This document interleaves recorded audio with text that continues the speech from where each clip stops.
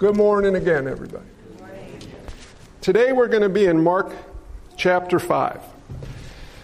And the title of the sermon is Jesus Blank. And that's not because I couldn't come up with anything. It's because you have some blanks to fill out. We're going to check at the end and grade you on the blanks. Actually, that would speak more towards the clarity of the preaching, wouldn't it? The hope today, the point of this, is that it's all about Jesus. It's not all about you. Sometimes when we read Scripture with an eye on what we tend to love most in the flesh, which is us. I had a midweek thought a few weeks ago about David, if you remember, and how when we read the story of David, we like to identify with David. But the reality is, David is shown to point us to Christ. We want to be known as, I slew the giant by trusting in God, and look at all that I've done. But the reality is, Christ slew the giant of sin and death on our behalf, and we're to be identified with the scaredy-cat little warriors of the Israelites who stood by and waited for someone else to do the work for them. Well, today's text we want to look at, what does this show us about Christ? What marvelous truths are revealed to us through this text?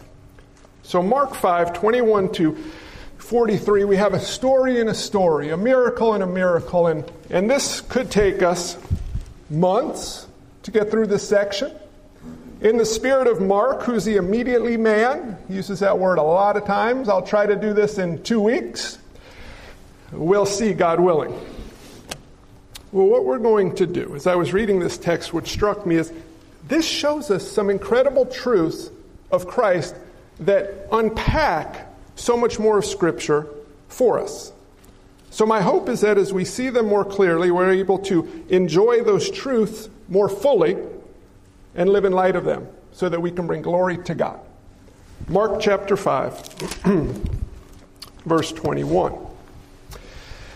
And when Jesus had crossed again in the boat to the other side, a great crowd gathered about him. Now let's set the stage. Remember last week, Jeff preached.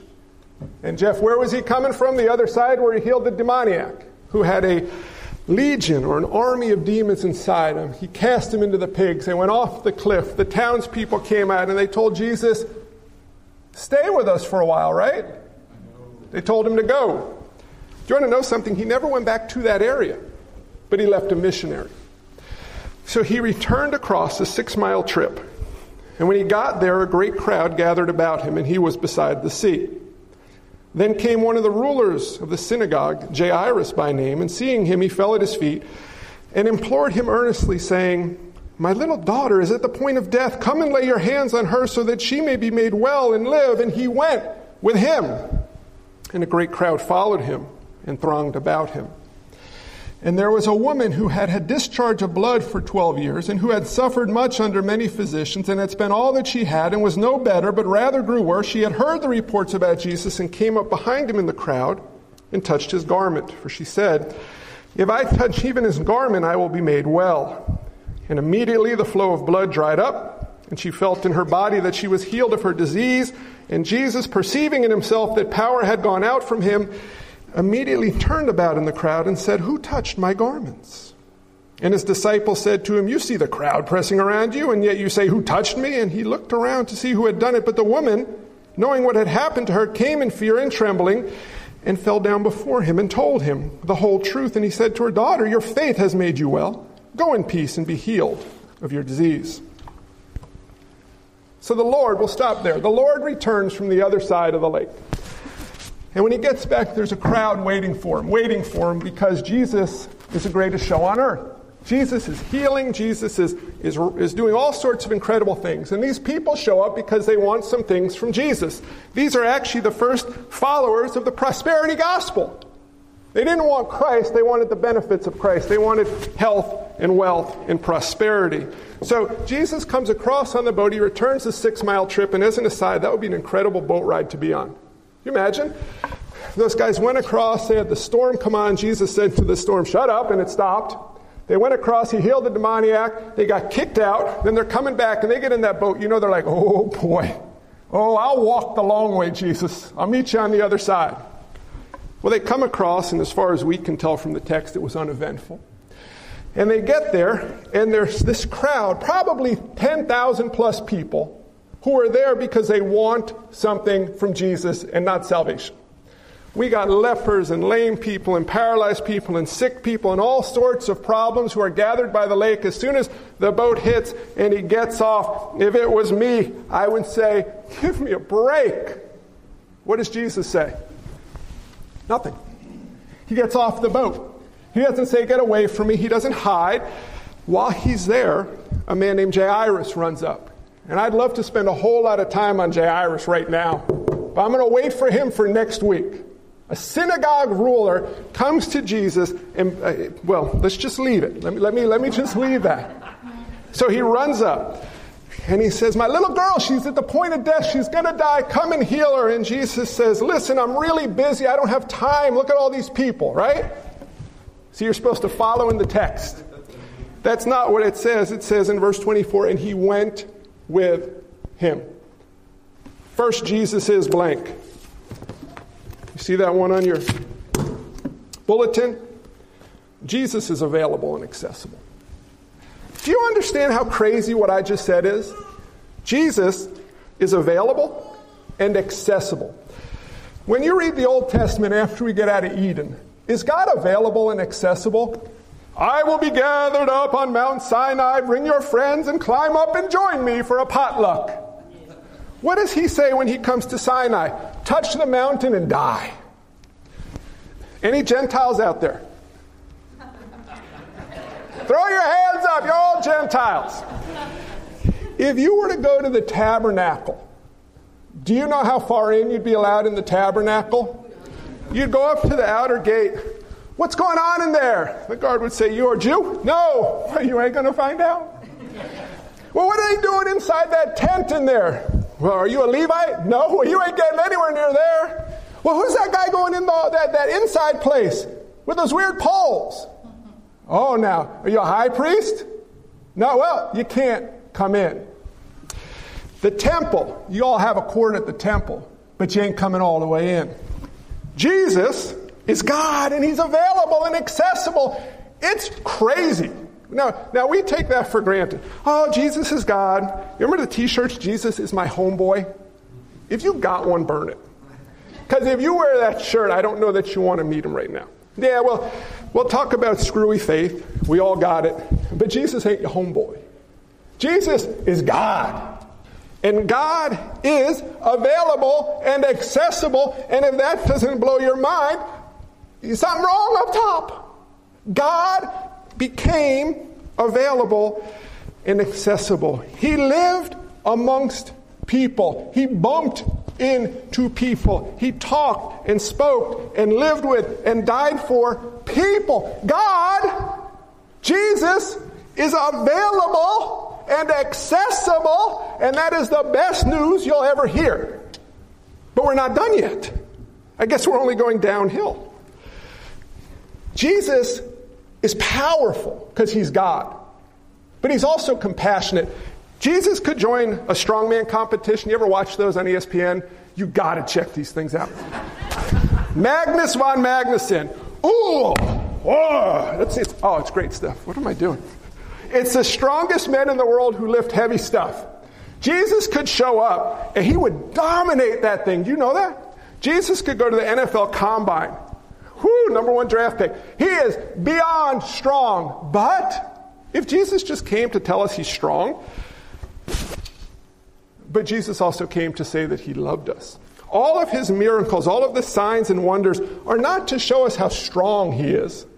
He could have showed up to the disciples. Hey guys, check this out. Cow. You just made a cow out of nothing. Yeah, I'm God. He could have flown up, done a flip, split a plant. His signs and wonders show us that he's God, but also show us that God is available and accessible out of his compassionate love. You tracking with me? Power, love, available, accessible. This is crazy talk we're talking now. God loves sinners and made himself available and accessible so that someone like Jairus could come to him and say, help, and he went with him. Do you see that? It goes on. So Jairus comes to Jesus. He doesn't fully understand who he is, but he will. He will understand that by his availability and accessibility, Jesus came, track with me here, to save us from God, by God, to God, and for God. You're like, huh? One more time. From God, from the wrath of God, by God, the death of his Son, to God, to live in a relationship with God, for God, because God desires to live with us for eternity. Available, accessible, God. Why don't we just stop there? We run into this woman. And there was a woman who had a discharge of blood for 12 years. Jairus has a little girl who's 12 that's about to die. The woman has a 12-year-old disease. Jairus is a ruler. The woman is an outcast. Remember the Magnificat of Mary? Jesus will humble those who are highly exalted and exalt those who are not. I'm paraphrasing it. Look at what he's done. He is taking a man of high standing and humbling him and exalting an outcast lady. So this woman shows up. She's been bleeding for 12 years, who had suffered much under many physicians. Interestingly, read Luke's account. Luke doesn't say that. Luke says there was no cure for the disease. Do you know why? Well, I'll speculate. Luke was a doctor. Mark wasn't a doctor. He says, the doctors made her worse and took all her money. We have better doctors today. We'll talk about that in a minute. So she grew worse. She had heard the reports about Jesus and came up behind him in the crowd and touched his garment. So we got a lady, we got Jairus, we got an EMT crew trucking down the street in this massive crowd. So they're not running. If you got a bunch of lame lepers and sick people and dying people and paralytics around you, it's like this. So we're going to save a dying little girl. You know, Peter's like, woo, woo, trying to clear a path, but they're moving slow. And this lady walks up. She sneaks up. She touches Jesus. This poor lady. 12 years ago, where were you? Don't answer out loud. That'll take us all day. That's a long time. 12 years ago, our house was a lot smaller and quieter. The food bill was a lot lower. 12 years is a long time. This lady was sick. She was a woman of means. Why do I say that? Because she had money to hire doctors. And they took all her money. She was a woman who was hopeless and helpless. She had a bleeding disease, and that means she was outcast. She couldn't touch her husband and kids without making them ceremonially unclean. She couldn't gather for corporal worship. She couldn't come into the temple or the synagogue. She was unclean. This was a woman who was marginalized, outcast, lonely, from her family, from her community, in poverty, in pain, in sickness. It's bad. You tracking with me here? And she sneaks up beside Jesus. There's no cure. Until the 1800s, pathology, disease were not understood at all. Do you know what the cures recommended for this bleeding ailment she had? Ostrich egg ashes in a pouch of linen or cotton around your neck. Or you can get a carry, a barley corn found in donkey dung. Yeah. This is what this lady had. She was hopeless. So she came up to Jesus, and she touched his garment. And what's it say in verse 28? If I touch his garment, I'll be made well. And then what happened? Is that true, first of all? If you touch Jesus, are you healed? Well, immediately the flow of blood dried up, and she felt in her body that she'd been healed of her disease. What just happened? We need to get objects. What do they call those objects? My brain has just shut down. Like a piece of the wood from the cross or a garment that Jesus wore. Relics. We need to get relics, bring them back and touch them, and we'll all be healed and happy. No. What's going on? Well, Jesus, second one, saves by grace through, emphasis, faith. She touched Jesus' garment and she was healed. That, my friends, is weak, screwy, superstitious faith. But it will turn into saving faith. Watch this. I'll tell you a story. 3 guys out hunting in the woods. They're looking for a bear. So they got their rifles, walking through the woods. They're after a bear. They get down behind these beautiful ferns. They're waiting for the bear. All of a sudden they hear, "Roar!" The bear got them. They chuck the rifles. They run. You say, why'd they chuck the rifles? It's my illustration. Bear with me. They chuck the rifles. They run. They get to a cliff. 20 feet down, it's a frozen pond. The first man says, if I jump, I'm going to die. The second man says, it's 50-50, I'll try it. The third man says, the ice will hold. And they all jump together. They all land on the ice and live. And the bear doesn't jump. Question. Who's more saved? Weak faith, middle faith, strong faith. Who's more saved? Ephesians 2, verse 8. You're what? By grace you have been saved. Next word? Through. I think we read that as we're saved by grace, by faith. The size of your faith, my friends, the size of your faith doesn't matter. The object of your faith matters. And Jesus saves by grace through faith. Faith is a gift of God, not of your own, so that no one can boast. So if you have faith, even if it's, I'm going to die, if you jump, you have faith. And faith saves. Sometimes we think, I want strong faith like so-and-so. You know how you get strong faith? Don't focus on the strength of your faith. Focus on the object of your faith. The world says, it doesn't matter what you believe. It matters that you believe it with your whole heart. The Lord Jesus says, it doesn't matter how much of your heart you believe it with. What matters is what you believe or trust in. Do you see that? Peter had bad faith, but a strong Savior. This woman had screwy faith, but she had faith in Jesus. Your faith, my friends, is a gift of God, and if you have it, praise God, but it's not the size of your faith that matters. It's the focus of your faith, which must be Jesus Christ. Don't stop there and be like, so I don't need to have good theology, it doesn't matter? No. This lady didn't stay there, and she didn't have this. She couldn't even go to the temple to be taught. So don't come in and tell me, Pastor, I got some crazy faith, but it's in Jesus. We'll talk. Because you're not going to come bringing relics and try rubbing them on me, okay? You can bring a relic, and I'll talk to you about why no relics, but it's not the strength of your faith, it's the object of your faith. So she touches Jesus, and the second one is Jesus saves by grace through faith. Don't miss the through. He's available, he's accessible, he saves by grace through faith. You're going to remember that word through before we leave here. And Jesus, perceiving in himself that power had gone out. Crazy verse. Jesus perceived power had gone out. 10,000 people all around Jesus bumping into him. Right?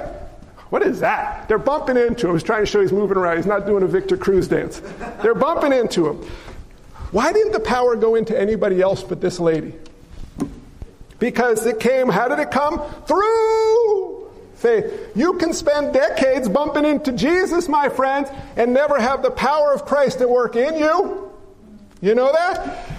God willing, we will never have people that can sit here for decades that bump into Jesus without feeling the power of Jesus. Okay?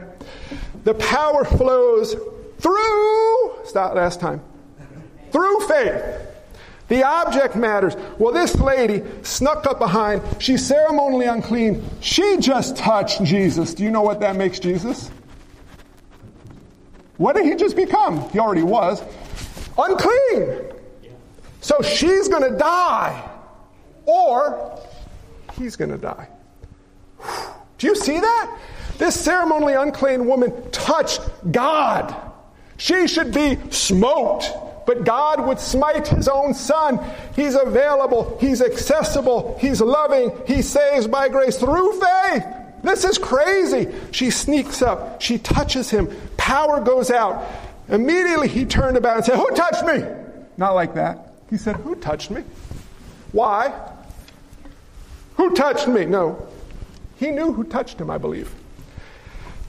The disciples, I'm sure it was Peter leading it. "What's wrong with you, dude? Look at all the people who touched you."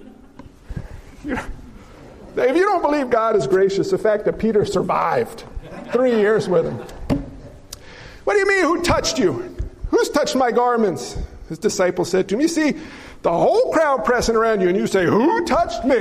I'd be like, dude, we were in the boat. We were with the demoniac. Y'all are driving me crazy. I don't want to spend forever with you. Whew, he's gracious. He says, you see the whole crowd is touching you. You say, who touched me? And he looked around to see who had done it. But the woman, knowing what had happened to her, came in fear and trembling and fell down at his feet. Now watch, this is getting crazy. Fear and trembling, she fell down at his feet. And I want you to get on this last point. Jesus is intimately involved, compassionate, and caring. Available, accessible, saves by grace through faith. And he's intimately involved and compassionate and caring. Do you know why he said, who touched me? Because he wasn't just about healing this woman of her bleeding. He says, who touched me? And she says, whoa, how does he know someone touched him? See, she knew who Jesus was, kind of. She knew that he could heal her. She trusted that he could heal her, but she didn't fully understand who it was. She thought all you had to do was touch his robe. Jesus is going to say, daughter. He says, let me explain. You know, there's a conversation that takes place here. And I'll unpack next week how you know there's a conversation not recorded in Scripture. But there's some time. And he's teaching her, and he's teaching the crowd. But he calls her forward, and she fell down in fear and trembling. Do you know what that's all about? It's called corporate terror. It's called holy terror. Corporate terror is what now. It's called holy terror. She recognizes this is not just some guy with power. This is Messiah. This is God. He knew I touched him, and I know who he is because of the gift of faith he gave to me. You ever read Judges 13, you know about Manoah? You say, who's that guy? I had a strong kid that knocked down a building. I'll let you read Judges 13. He and his wife fell on their faces to the ground with holy terror. Guess why? They saw something scary. It's called God. Do you ever read Ezekiel 1? Holy terror. Isaiah 6, holy terror. When you find yourself in a boat with God and he calms the storm, great fear comes upon you. Jesus isn't our homeboy. Jesus is God. He's available. He's accessible. He's loving and compassionate. But he is dangerous. This woman is before God with all of her sin exposed, and she hits a deck because that's what you do in the presence of God. Jews don't bow down to anyone. Don't miss this. Jews don't bow down to anyone. They will die rather than bow down. What's the position of this lady? She fell down before him. All of a sudden, screwy, superstitious faith blew up into saving faith. Why? Because God revealed to her by grace, what's that word? Through faith, who he was. Jesus could have kept trucking. Guys, we got a girl about to die. He's got to get going where they cannot delay. Let's go. And he stops and he says to her, who touched me? She came in fear. She fell down and she told him the whole truth. Part of that is, I am unclean and I touched you. And you know, he said, daughter, you are clean. I touched you. I'm dirty. I snuck up. I bumped the whole stinking crowd, Jesus. They're all dirty, but I'm desperate. Look what he says to her. You dirty, filthy woman. Don't you understand your place in society? No, I might have a bad translation. He said to her, daughter, your faith has made you well. Go in peace and be healed of your disease. He calls her daughter. He says, your family. This is not a normal expression. You know, I grew up in high school where there were certain expressions used to identify family names, to identify friends, casual terms. He's not saying, hey, daughter. He's saying, daughter, family. Then he doesn't just say, you know, when I close with a benediction, I'll say, go in peace, serve the Lord. And I mean that. Through Christ, we can go in peace. But Christ says to an unclean, outcast, sick woman who just touched God and made him unclean, daughter, term of endearment, your faith, which is a gift of God, has made you well. Go in peace. Peace, what do you mean peace? Peace, what kind of peace? Peace with God. The lady came to Jesus because she was sick and desperate and hopeless. Jesus healed her of that sickness, but so much more. So he could have healed her and she could have gone to hell for eternity. Thanks, Jesus. Had a good run for another couple decades. But he healed her physically, so gracious. And even more so, more important, he healed her spiritually so that she became a daughter of God. And he says, go in peace. What do I want you to get from this? First thing I want you to get, Jesus is available and accessible. Listen, I don't know your hearts. Maybe you've been bumping into Jesus for decades. Maybe you've never heard of him before. God today is available and accessible, and that will not always be the case. You see, when Jesus comes back, or when you die, God is no longer available and accessible to you apart from Christ. And you can't come to faith after you die. If you have been bumping into Jesus and hanging out at church or showing up sometimes and you haven't yet trusted in Christ, today you should trust in him while he is available and accessible. You don't need more evidence. You need faith. And if you ask God for faith, he will give you faith. Jesus is God come to save. He is available and accessible. Don't presume on the riches of God's kindness and forbearance and patience. Romans 2:4 tells us those come that God's kindness is meant to lead us to repentance. God loves you, and God has made himself available and accessible through Christ. Your job isn't to bump into him. It's to trust into him by grace through faith. Saved folks. We should live like saved folks. God is available and accessible.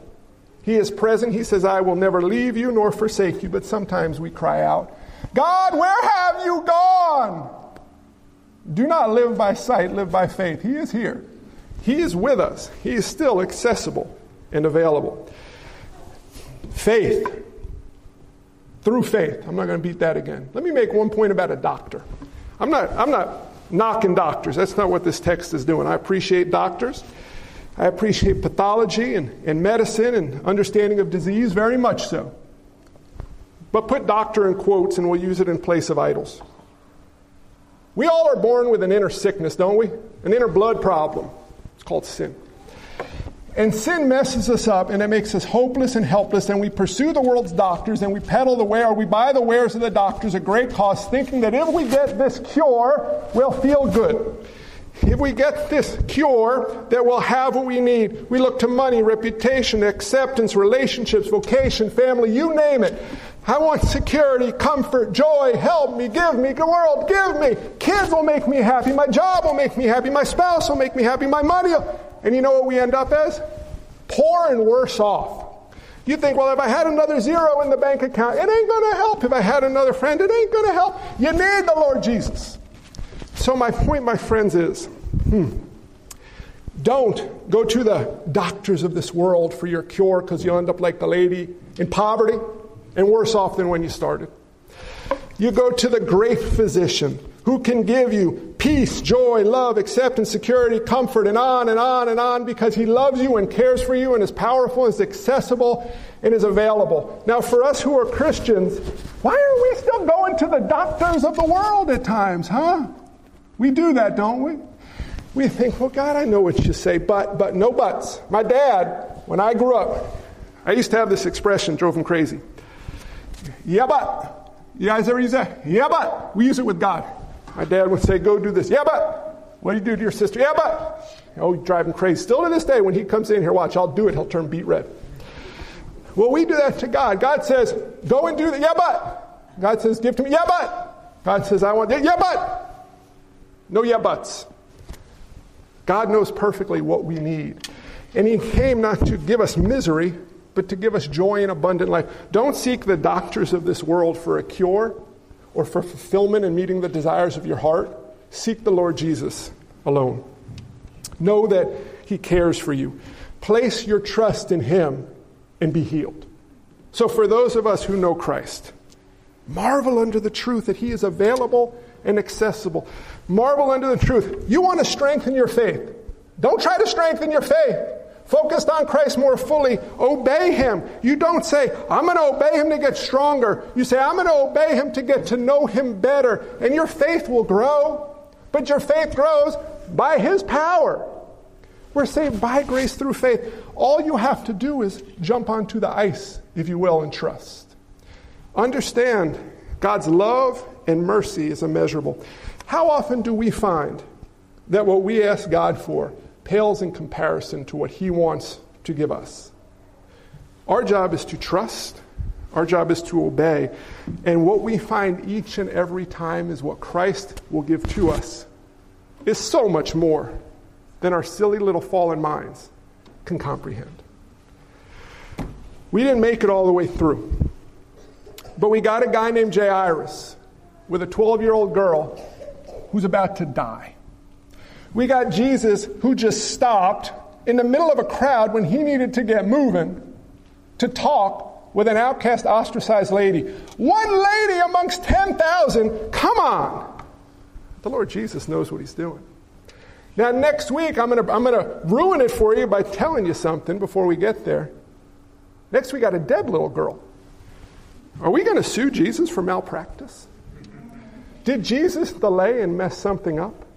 Well, I don't know. We'll talk about that next time. But this time, where I want to stop is, the Lord is magnificently available, accessible, loving, and gracious, and we can all come to Him, Jew and Gentile alike, by grace, through faith. Now, what we're going to do today is come to the Lord by grace, through faith. Jesus calls us, commands us to partake of communion. He puts a pretty strict requirement on who can come to the table. The first measure is you must be saved. You must not bump into Jesus only. You must abide in Christ, and you do that by grace through faith. Do you know how long you have to be in a right relationship with Jesus to take communion? You just have to have one. He also tells us that we shouldn't come in an unworthy manner as believers. If you're harboring sin in your heart, if you have resentment towards someone else, especially in the body of believers here, you don't want to come forward in that manner. Apart from that, all are welcome. And as we come forward, I would encourage you to rejoice in and reflect upon and be nourished spiritually by the Holy Spirit in the fact that our Lord Jesus lived as one of us. He became a person and lived the perfect life we couldn't in our place. He died and shed His blood, the Bible tells us, for the remission of sin. By the shedding of His blood, we are saved. He lived the perfect life we couldn't. He paid the price for our sin. And now He tells us that He lives in us. We are dead and we live in Christ. So as an act of obedience, as an act of remembrance, with a foundation of the Passover Seder, as brothers and sisters in Christ, we come forward and partake and are spiritually nourished in the reality of the fact that our Lord Jesus lived the perfect life, died His death, and today is risen, seated at the right hand of God. Now, the way we do this, we're going to come forward in the center. You're going to take the elements. You're going to go back on the outside. You go back to your seat, and it is time for you to be with God in prayer. And as you are ready, you partake of the elements individually. We'll have time for prayer and reflection, and then I'll close with a benediction.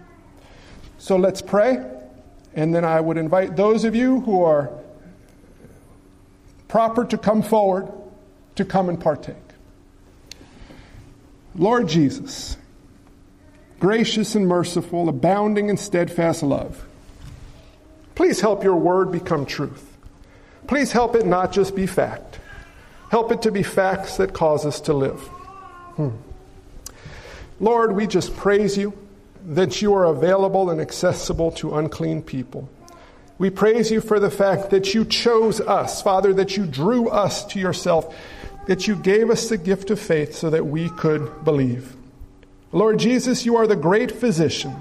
You've given us wise men and women to serve as doctors in this world.